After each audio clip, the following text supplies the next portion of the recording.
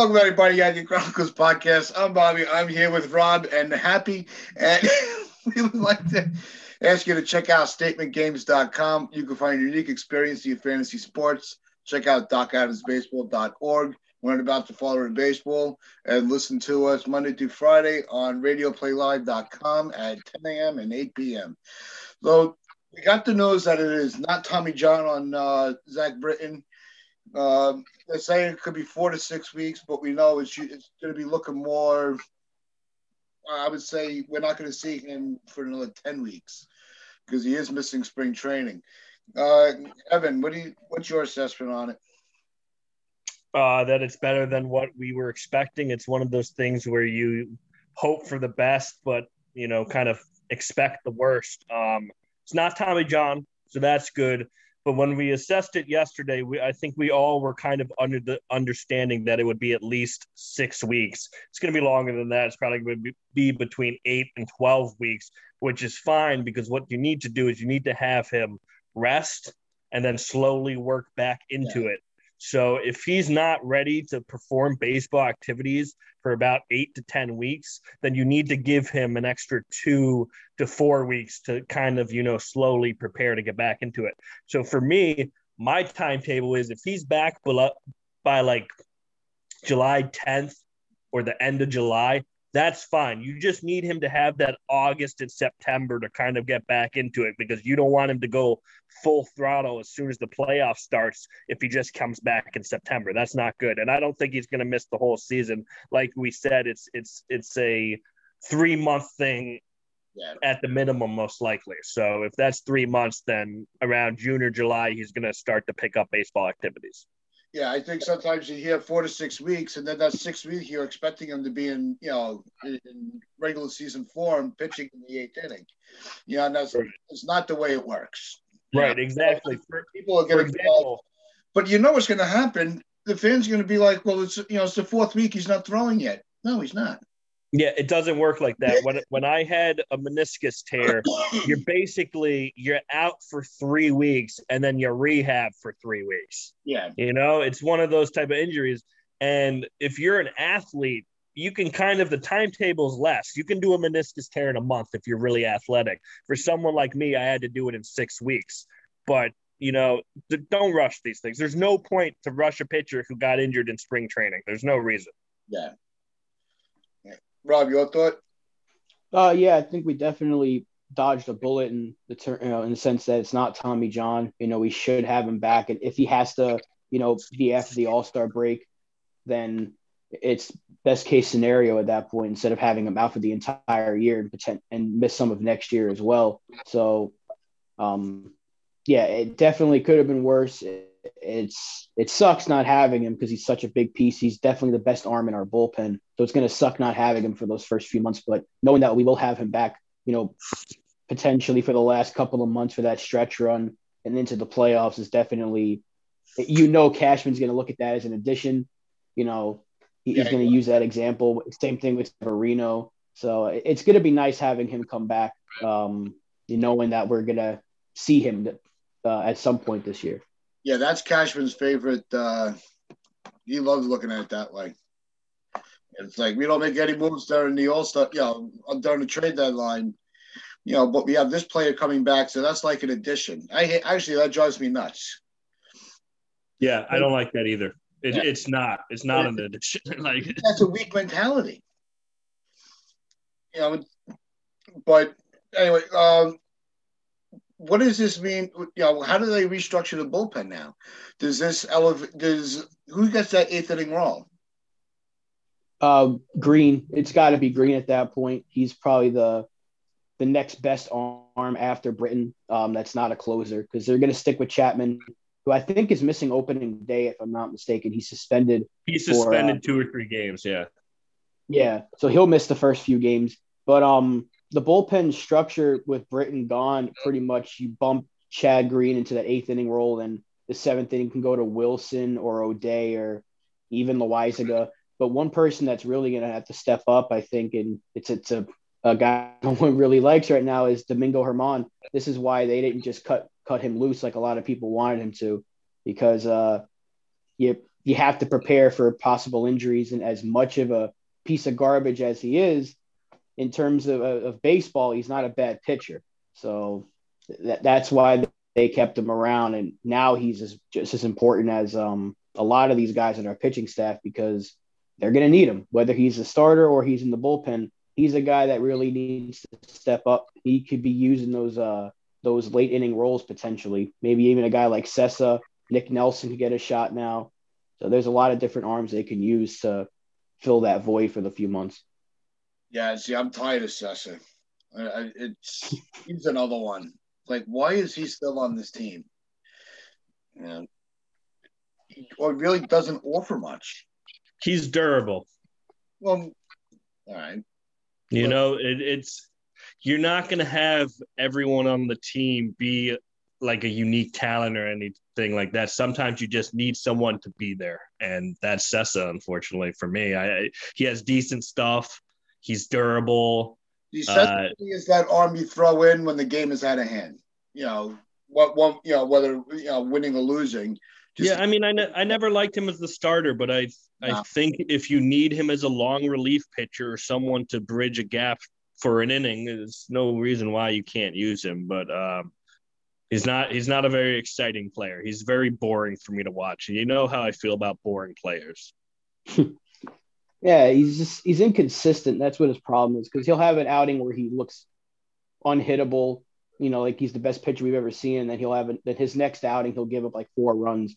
So It's just inconsistencies for him. If we can get like him on a consistent, even if he's got a near 4 ERA, which is not great, but if he's pitching in long relief efforts or when games are out of hand, it's not the worst thing in the world. I would say he's a better option than Loaisiga out of the bullpen because we don't really know what Loaisiga gives us. He's much like Sessa. Yeah. With Loaisiga, the issue is his control issues. And I think if he got all of those under control, he's obviously a better pitcher than Sessa and would fit that role better than Sessa. But like Rob said, there are too many question marks on how wild he is, on how inconsistent that stuff is. And you just can't take those chances in an elite spot in the game where you're looking for that clutch factor. He just doesn't have it yet, and I'm not sure his confidence is there either. Because like we've talked about, his control issues, they're really bad. They're like AJ Burnett bad. Yeah.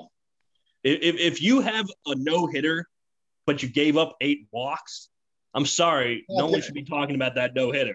And that's what AJ Burnett did. And I feel like Loaisiga and a guy like Michael Pineda, they're the same type of category. They're these great stuff type of pitchers. Their stuff is amazing, but it never comes into factors because of all the other issues that they have, mainly the control. I also think they don't know what role they want to put Loaisiga in. Do they want to keep him as a bullpen arm or do they want to keep him stretched out as a starter? I don't think they've made a decision on what they want to use him for. Well, the problem is look at the depth on the team. If you look at Loaisiga, can he be a starter? Yes. But if you were to build a rotation, what number would you give him? He's probably number 8 or 9. Yeah. So realistically, they don't need to take that chance with him unless injuries start to happen. If, say, Kluber, Garcia, and Herman all get injured, then you're probably seeing Loaisiga take over a starting role. Yeah, I would agree with that. And they also have guys like Michael King that can come on and give you a couple of innings and maybe start. Yeah. But one name that I actually didn't mention, Clark Schmidt, when he does come back.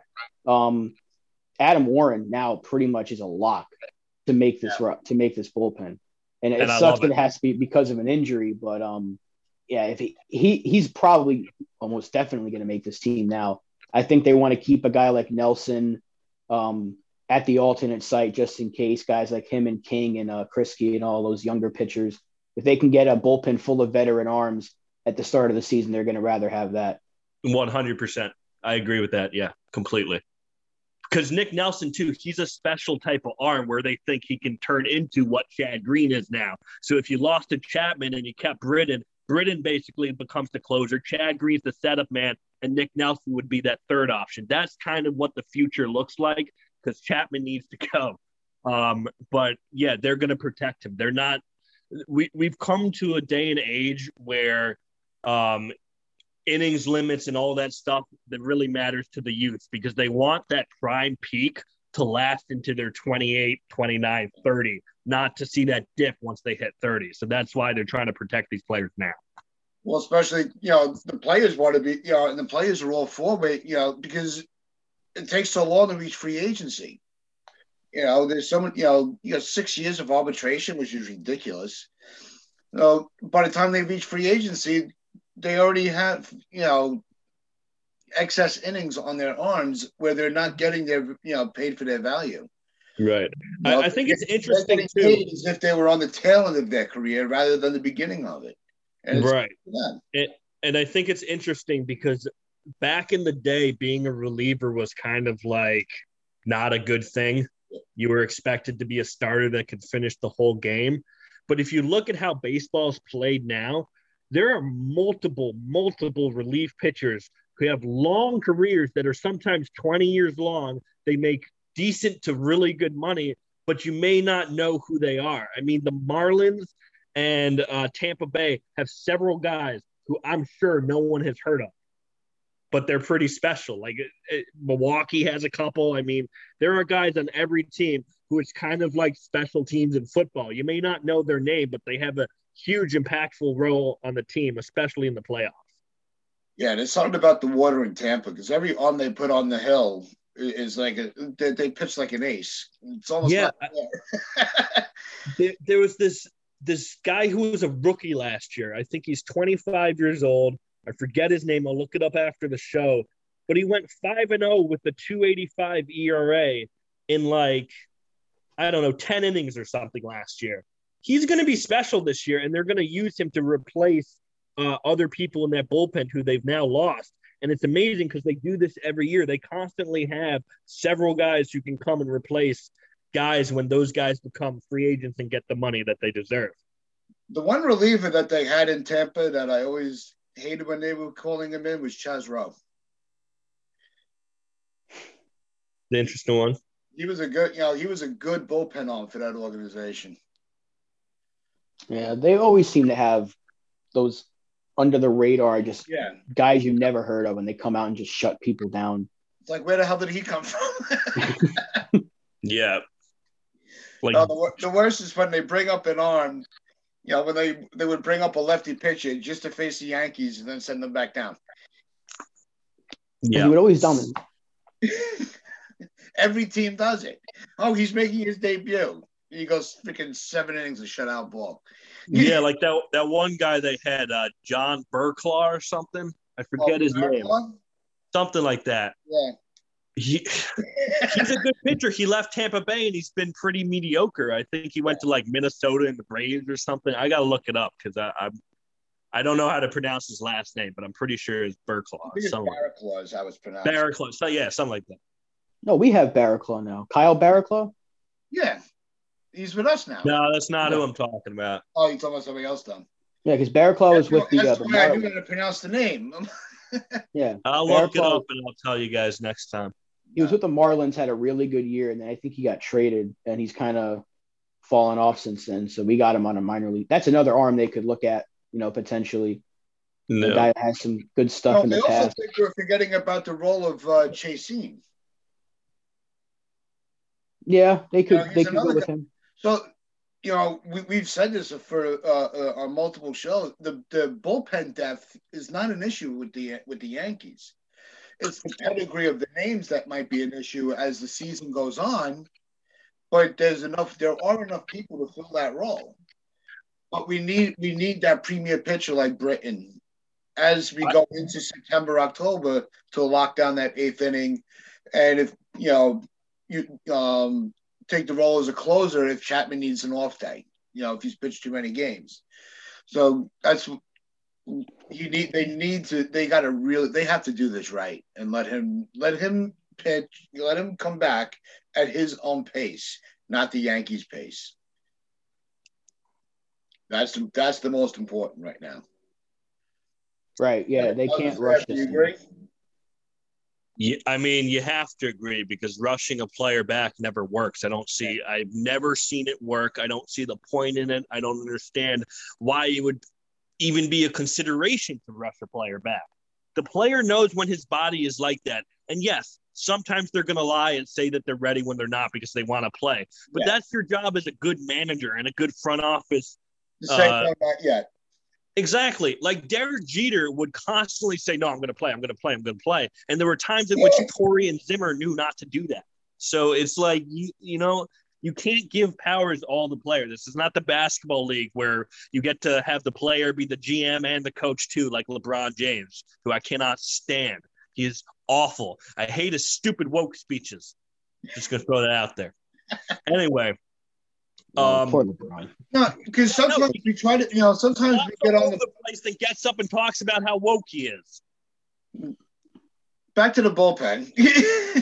Anyway, Cashman deserves all the credit in the world because we've had a relevant, nasty bullpen since 2014. Yeah. You know, we traded the two best closers in the game to build the franchise we now have today, and we still have one of those closers. Yep. And the Britton trade was magnificent. Do you remember what we gave up for Britton? Because it was significant, but it wasn't much. It was Dylan Tate and a couple of other pieces. Exactly. I can't remember the other two players. And Dylan Tate was never going to be something special here. We did not. He again had control issues, and we were dealing more with Justice Sheffield and trying to figure out his control issues. So the two of them just didn't make sense for us, especially with the depth that we have and all the pitchers we have in our minor leagues. It's pretty amazing what that 2016 trade deadline turned into. You know, it got us Gleyber Torres and Clint Frazier, and for a couple of years, or at least a season, we got Paxton out of it. You know, turned into Zach Britton as well because we traded Beltran to get Tate. So it was very, very interesting how Cashman pulled all that off, and he still gets a lot of heat for it. And he may not be the perfect GM, but I don't think he's the worst GM like some people would say he is. Right. I mean, look at the Justin Wilson trade that got us Sessa and Chad Green. Then we got Wilson back, and then you look at the Brian McCann trade that got us two pieces that we're using. I forget who it was, but I know we got Abreu out of that trade. So he's another guy that they could possibly use. Another hard thrower, but again, he has control issues. So yep, exactly. So it's like all these sub trades attached to other trades really turned into something special. I mean, he does a good job of maximizing value within those trades. You know, and sometimes, you know, with these younger players, you don't know how they're going to develop. You know, they might turn into being the all-star. You know, remember when Toronto made the trade with the Mets? The main part of that trade was for Darno. Syndergaard was an afterthought. Look at how that, you know, what Syndergaard turned into. Yeah, because the Mets don't know how to develop anyone. They really, really don't know how to do it. But could you imagine if Syndergaard was still in that Toronto organization? Oh, I mean, I think he would have been handled much better. Yeah. You know, Toronto doesn't always have the opportunity to have an ace, but when they get one, they tend to protect him very well. I mean, Roy Halladay really spent significant time in there, and they wanted to keep him as long as possible, and they knew when they got rid of him that they had to do so. I think the same would have been with Syndergaard. If they could have kept him, we would have seen something special there, and then they would have traded him at the tail end. Yeah. I saw a stat about Roy Halladay. He has thrown the most complete games since 2009, and he's obviously, you know, what happened with him sucks, but he's been retired for a very long time, yet he's still thrown the most complete games in that time span. Yeah, it tells you the kind of special pitcher he was. I don't think we're going to see a pitcher. You know, I think the closest thing we might get to that is maybe DeGrom, but even they don't let him go, you know, that long because, you know, we have so many innings limits on these pitchers and they try to protect these arms. But you really have to admire how special of a pitcher Halladay was. No, DeGrom would have more complete games under his belt if they had the DH. Yeah, they can score for him. Well, if he was on the Yankees, he would have had more run support. Can you imagine him playing for us instead of Herman during that same season, getting 7 run support? He would have had a 50 ERA. .50. Yeah, when you think about what when you go into those what could have been scenarios, it can get pretty interesting. Well, I think we need to talk about what happened with Roy Halladay because he had a drug issue and it cost him his life. And we've seen multiple players in Major League Baseball have these types of issues that were known issues, and they just don't get the help they need. It's like Tyler Skaggs, too. He was supplied opioids by someone who was supposed to protect him. That's a big deal. And I know Roy also dealt with depression and other stuff, but like it's very tragic that these types of issues, which you don't really know until you see it, but when you see it, you know so completely what you missed, Yeah. Like when someone commits suicide during their life, you're not thinking about all the red flags, but when they're gone, you go, oh my God, that was a red flag. That was a red flag. And it's horrible, horrible to deal with that. So I just think as a society and a community in baseball, we really need to talk about mental health issues. We need to talk about drug issues. And, people have these issues. They're not bad people just because they have these issues. We need to figure out how to be good people and make it so that even though they have these issues, they can live a good life and not affect the other people around them. I think that's the point. Yeah, it's always bad because as fans we look at these guys, in a different light than non-fans would. So when you lose a player like Halladay, we lost Tyler Skaggs, who may not have been a huge name, but it was still a big loss to the baseball world. Think about Jose Fernandez as well. We lost a lot of big name players, and it obviously taking away from the baseball aspect of it, you've lost a life. You may not have known the person, but you're like, man, the first thing that comes to your mind is like, that sucks. That's really all you can say. Is like, that's tragic. But then you go back to baseball and you kind of get a little selfish, like, man, we'll never get to see that guy pitch again. And then you really have to think about what was going through his head at all this. Could he have gotten help? Maybe he didn't seek help. Maybe someone could have helped him that didn't. And there's a lot of questions, and it just, certainly would help if more people were there to help the player. Maybe the whole league itself has to do. The league in itself has to do better for sure. Yeah, I bring up Ryan Friel all the time. He's the first baseball player with CTE. He knew he had it because of all his concussions, and he committed suicide. But he had his brain studied at a university, and they said, yes, he had CTE. And I know his wife said that at least brings her comfort knowing that her husband was literally going crazy and didn't want the family to deal with that. Right. But, it's tough all around. I remember when Corey Lytle died. Yep. I mean, that was that was brutal. So just, if you're feeling a certain way and you have these issues and you know about them, it's okay to speak out and find someone to give you more support. There's no reason to ever be embarrassed about how your mental health is holding up. Yeah, no, we'll put the link, the mental health link, back in the description of the video today. Thank you.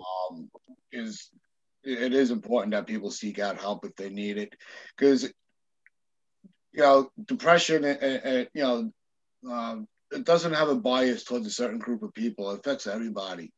Whether you're rich, poor, black or white, it doesn't matter. What your background is, what your lifestyle is. The brain works at its own, pace. So it's something that, just be, he had all this money. How could he have been so, no, it doesn't work that way. Right. It affects everybody. I'd actually think that the more money and fame you have, the lonelier you would be, which affects your mental health drastically worse. Yeah, I agree. So that's why I'm happy, because I have no money. Yeah, I'm broke as shit. No, so no, it is a very serious issue. You try to, you crack a little joke here and there to keep yourself. Because it's painful to talk about. It's painful knowing that there's people out there who just can't, they don't have help. So, all right, well, we're going to wrap this up here. We are going to revisit this at another time because we do need to get back into that discussion. Yeah, we need to have Laura on to talk about this. All right. From everybody, YankeeChronicles.com. Hope everybody is having a good day. Stay safe. Except Donald. Except for Donald. Stay safe, stay smart, and go Yankees. Go Yankees.